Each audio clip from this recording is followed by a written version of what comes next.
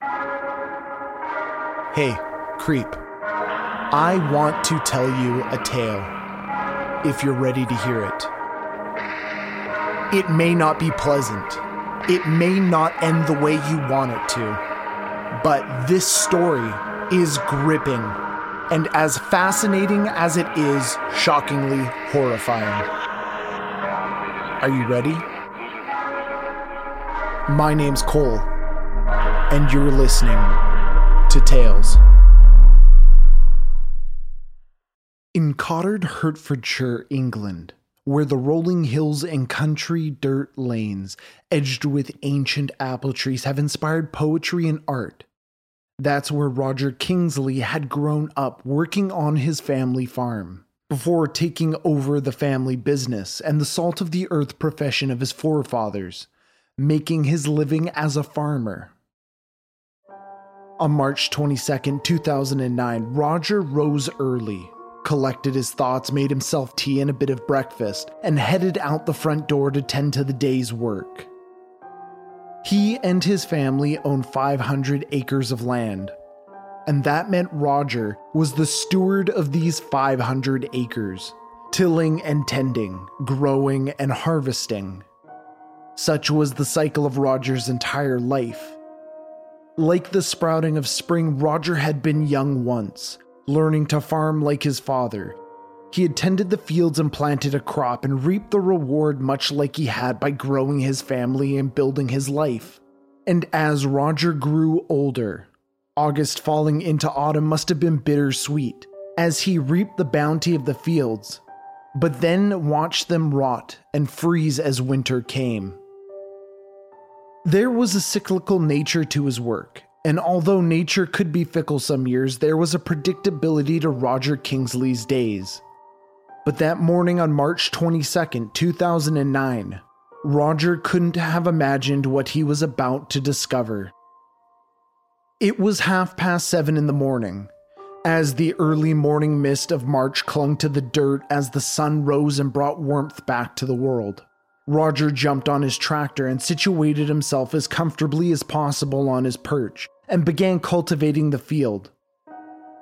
But off in the distance, contrasting the field and illuminated by the morning light, was a bag sticking out of the ground at the bottom of the field. Roger made note of it, having lots to do that day, intending to investigate the bag when his work would inevitably take him closer in the afternoon. And that's what Roger did.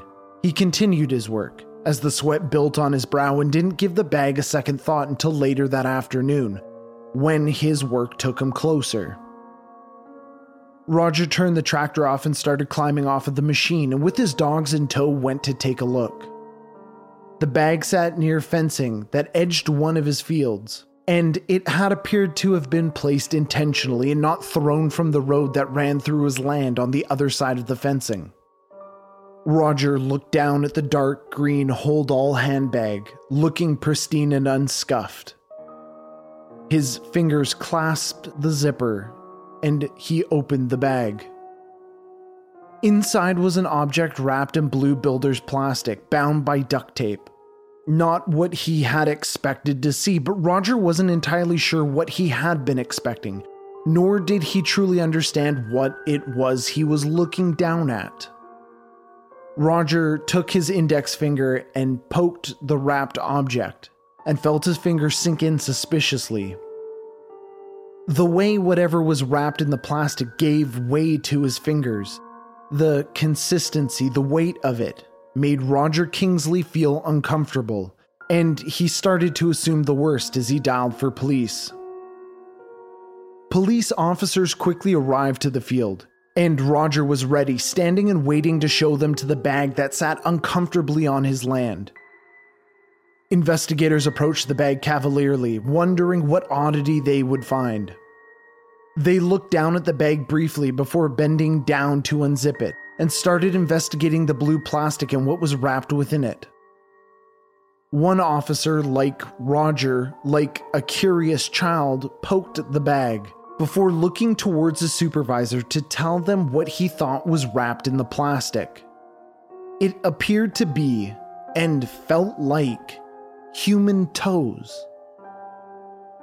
As investigators came to the realization of what Roger had found, they quickly shut the road down and in fact cut off most access in and out of the village for the remainder of the evening into the early morning, as they scoured the scene looking for evidence to who had placed the bag with what appeared to be human remains in it. What Roger had found weren't human toes, but instead the entire left leg of a human. But besides that, there was nothing else suspicious left at the scene. At first, police didn't fully realize what they were dealing with, but as they looked more and more at the human leg at this discovery, it became apparent just how unusual this truly was. It was unusual in the scale to which the leg had been anatomically removed from the body. Investigators weren't sure if this leg was an odd discarded remnant of a medical procedure, or whether it was evidence of a crime. But on closer examination, there was no evidence of cauterization, which would have been there had this been done by a doctor or at a medical facility. It looked like foul play, but police had a hard time completely investing in that line of inquiry so early. They started their investigation, but before they could make any meaningful progress, they first needed to somehow identify the victim. If it was possible to find out who the leg belonged to, and if it truly was a murder investigation, then being able to recreate the last few days of the victim and investigating who they knew would be a good jumping off point. But unfortunately, whoever this leg belonged to had never been arrested, so their DNA didn't match a single candidate in the database. The next few weeks were slow, and police were starting to feel pressured by the constant news coverage and speculation. They needed to find their next clue, they needed something to hold on to, but it wouldn't be investigators who would be responsible for moving this case forward. Instead, it was another private citizen who would find the next thread to pull at. On March 29, 2009, there was a second discovery. A passerby had discovered a left forearm, discarded on a quiet country road in Wheat Hampstead, 25 miles from where Roger Kingley had found a leg. Immediately, the thought was the two were related in some way, shape, or form. But without a DNA comparison, police couldn't know. And that's not to mention how extremely rare it is to see distributed body parts, as was being seen now in this particular case. Was it related to the leg found earlier that month? Was it the same victim? Or were these multiple victims? Police began looking into missing persons reports, but they had no way of knowing gender, race, age, or really anything, and with no identity, there was no motive. Then, leaving no breathing room for investigators, another member of the public made a third discovery. On Tuesday, March 31st, 2009 in Ashfordby, someone found a human head. A human head without a face. The eyes had been plucked from the sockets. The face had been skinned away and soft tissue sliced from the bone. The ears were shorn from the sides of the head, there was no nose, and the tongue had been cut out. It was an anatomical clinical dissection, and a fresh one at that. This disfigured head had been discovered like the leg by a farmer tending to his fields. It appeared to have been discarded in the woods, and then wild animals carried it out in the open to be discovered, leaving a farmer scarred and police perplexed. DNA finally came back, though, confirming for police that all three body parts were that of one victim. But investigators still weren't sure if they were trying to find a man or a woman, let alone had any idea who the victim was. Initially, it was assumed that the head, leg, and arm were that of a young woman. But Sue Black, an anatomist, and her team at the Anthropology Forensics Department at Dundee University quickly dispelled that notion. It wasn't a young woman, no.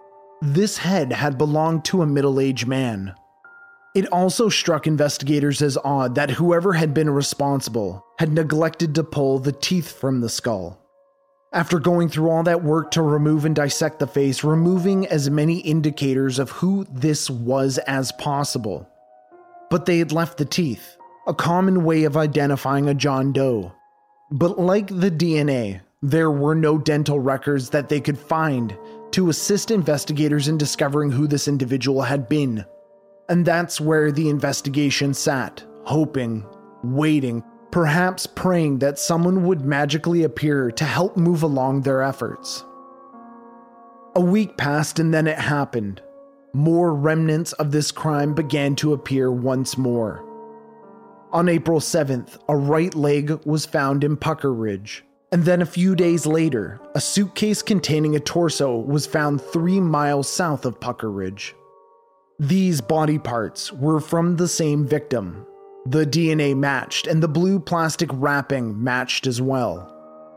With the discovery of the torso, police still didn't know who the hell this was. But they now knew how they died. Whoever it was had been stabbed in the back. Enough was enough, though. It was time to ask the public for tips. Of course, they couldn't show an image of what it was they had found, especially not the head of the victim.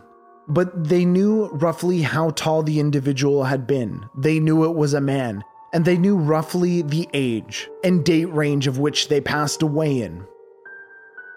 In a televised press release, police released this information to the public and then provided a hotline. All that there was left to do was cross their fingers and hope that maybe, hopefully, they got a credible tip that might set the whole case on fire. Tips started to roll in, some crazy, some sensible, but none that were credible enough. Except for one.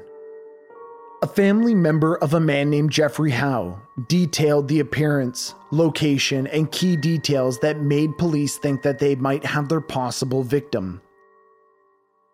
Jeffrey Howe was 49 and lived in Southgate, a suburban residential area on the outskirts of London.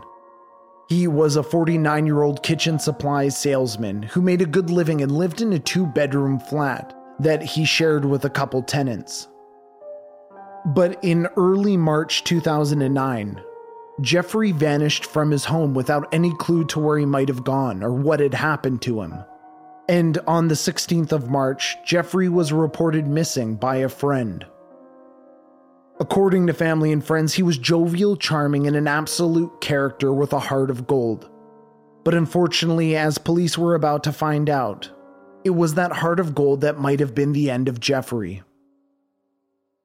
Officers were sent to Jeffrey Howe's home address, and just as they had been told, there was no sign of Jeffrey Howe. But Jeffrey's tenants were home, 37-year-old Stephen Marshall and his 20-year-old girlfriend, Sarah Bush. Apparently, Jeffrey and Stephen had worked together as partners in a kitchen fitting business at one point in time. And that time had long passed. But all the same, when Stephen Marshall and Sarah Bush found themselves in dire straits in November 2008, Jeffrey offered to allow them to stay in his spare bedroom for a little rent each month.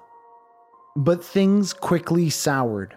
Shortly after moving in and agreeing to pay rent, Stephen and Sarah stopped paying, and then refused to leave when Jeffrey asked them to. Investigators quickly pulled Sarah and Stephen to the side as they looked around the flat and asked for their account in relation to Jeffrey and why he wasn't home. The reaction that Stephen and Sarah gave when asked was nervous and of an evasive nature, with visible general displeasure at willing to help police locate Jeffrey. That made police uncomfortable. Perhaps there was nothing there, but it seemed that there was something going on unsaid beneath their words. Police continued to look around the apartment, but at that point there was no probable reason to bring the couple in for more formal questioning.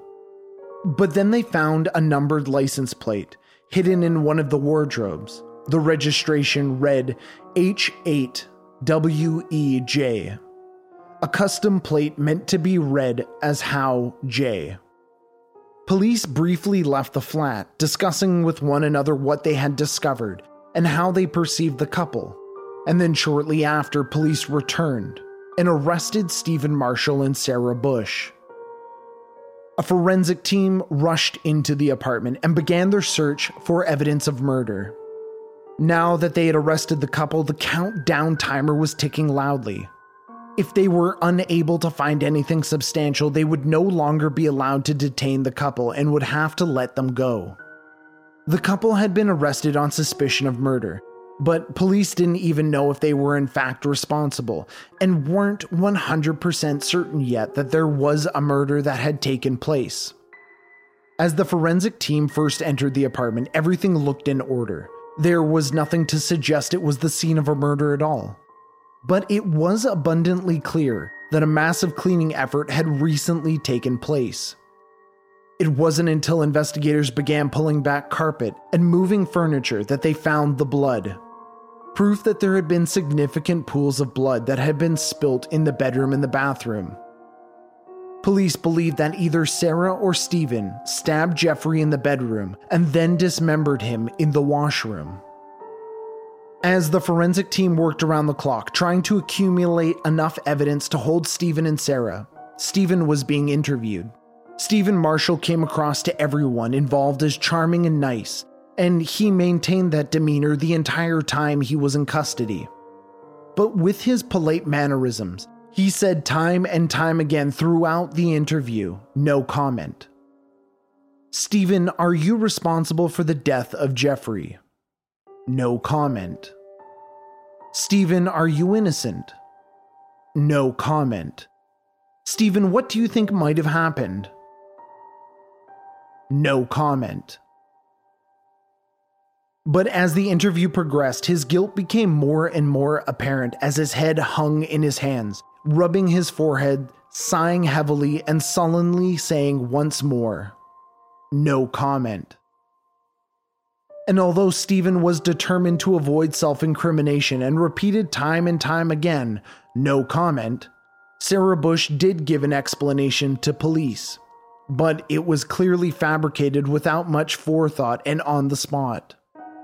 But neither admitted anything in relation to a crime, let alone a murder. And while Stephen and Sarah were in custody, being questioned by police, forensic teams were ripping apart the flat they lived in, looking for anything containing Jeffrey's DNA to be extracted from. And that's because police still had no idea if the dismembered body they had was in fact Jeffrey. His brother had been the one to call police, informing them of his missing brother. That was the tip that led them down that road. But beyond that, his brother and the rest of their family were unable to help. And that's because Jeffrey was adopted. Investigators were fighting for every inch, and although the usual roads to identification were blocked, there were still more niche avenues they could take. Using a photo of Jeffrey Howe and a CT scan of the skull they had discovered, investigators were attempting to establish a strong enough link between the two to prove the identity of the body. Experts surmised the unique curvature of the skull, the eye sockets, the jaw and nasal cavity. Well, everything matched perfectly. And then police finally found dental records, previously undiscovered, to match the teeth. Jeffrey Howe was their dissected victim, and he had been murdered. On April 23rd, investigators triumphantly set a press release revealing to the public their new findings, eager to come to a resolution of the case and provide their sleepy communities with resolution. The following day, Stephen Marshall and Sarah Bush were officially charged with murder and held pending a trial. On the 1st of May 2009, Stephen and Sarah appeared in court and both entered a plea of not guilty, and at the prosecution's request set the trial for January 2010. Now that investigators had been granted the time they needed, they started to solidify their case. Forensic investigators began looking at the tape that bound the body parts in plastic. The duct tape used, which had been rolled up, when unraveled at the time of use, the tape would have picked up anything it would have come into contact with. And investigators did find something with this line of inquiry. There were fibers believed to have come from a blue object with peach skin texture, something like an air mattress, and just like the air mattresses that Stephen and Sarah had just purchased, and green polyester and green cotton fibers thinner than a single hair that matched a green polo owned by Stephen Marshall. This was enough evidence to make the argument that Stephen Marshall was at least present at the time of dismemberment. But the question still had to be answered. Was Stephen Marshall even capable of dismembering a body in the manner Jeffrey had been dissected? Each cut, each incision had found the perfect spot on the first try. Anna Thomas, helping in the investigation, said they'd never seen anything at that level of skill to that point. And if it had been one of them who had performed the dissection, they would have done nothing different. In other words, it was perfect. To think Stephen Marshall was their equal was a chilling thought. Did he have any anatomical knowledge or background? Or perhaps even a previous career as a gameskeeper or even a butcher? The answer was a resounding no. There was no logical explanation for how Stephen Marshall acquired his expertise. The entire case up to this point had been so bizarre, and so too was the start of the trial. Before the jury had been sworn in, Stephen admitted to dismembering Jeffrey Howe, but not his murder, and over the course of the 3-week trial maintained that statement. And now Stephen and Sarah were both pointing the finger at one another as well. But all the same, no matter who was responsible, both partook in the spoils of their crime together. It was revealed in court that on March 9th, Stephen had taken Jeffrey's cell phone to a pawn shop and sold it for £50. Then again on March 9th, Sarah Bush used the internet at the local library to buy a mobile phone using Jeffrey's account. Clothes were also purchased online using Jeffrey's name and banking information. And regular fast food and even grocery orders were made to various addresses connected to both Sarah and Stephen. Then the pair began writing fraudulent checks to themselves from Jeffrey Howe's account, including one for £850, deposited into Sarah's account on March 12th. Then a week later, Stephen Marshall was captured on CCTV, cashing a check for just under £100 from Jeffrey's account to his own. And then yet again, on March 21st, Stephen Marshall sold Jeffrey Howe's car in an online auction. And that's because he knew Jeffrey wasn't coming back. 3 weeks of the prosecution's case passed, and as they were beginning to close out their case, and before Stephen Marshall and Sarah Bush could take the stand, there was another twist. On January 29th, 2010, Stephen Marshall pleaded guilty to murder. Initially, Sarah maintained her total innocence, but as she saw Stephen fold, she pleaded guilty to lesser charges, including helping to dispose of a body and falsifying information to police about the whereabouts of Jeffrey Howe.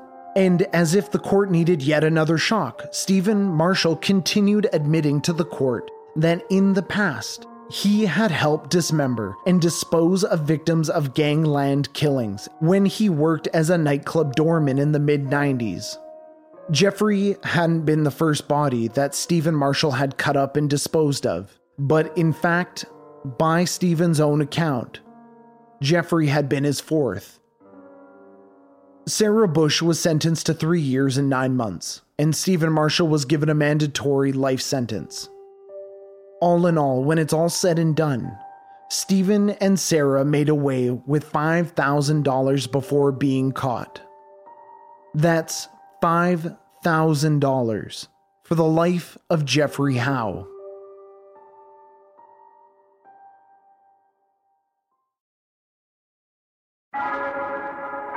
So, creeps, that brings us to the end of our tale. If you enjoyed this episode and want more, please consider becoming a Patreon member by visiting patreon.com/talesbycole, where we release a Patreon-exclusive podcast weekly for Patreon members generous enough to donate $5 or more. If you have some time on your hands, please consider leaving us a 5-star review on Apple Podcasts or wherever you listen to podcasts. They are so incredibly important in getting these stories out there. And even more importantly, every 5-star review gets me one step closer to moving out of my mother's basement. You can also join us on Facebook, Twitter, and Instagram by searching Tales by Cole. This episode was written and narrated by me, Cole Weavers, and sound production and editing by Matt Black. Remember, creeps, take care of one another, stay safe, and don't forget to lock the doors.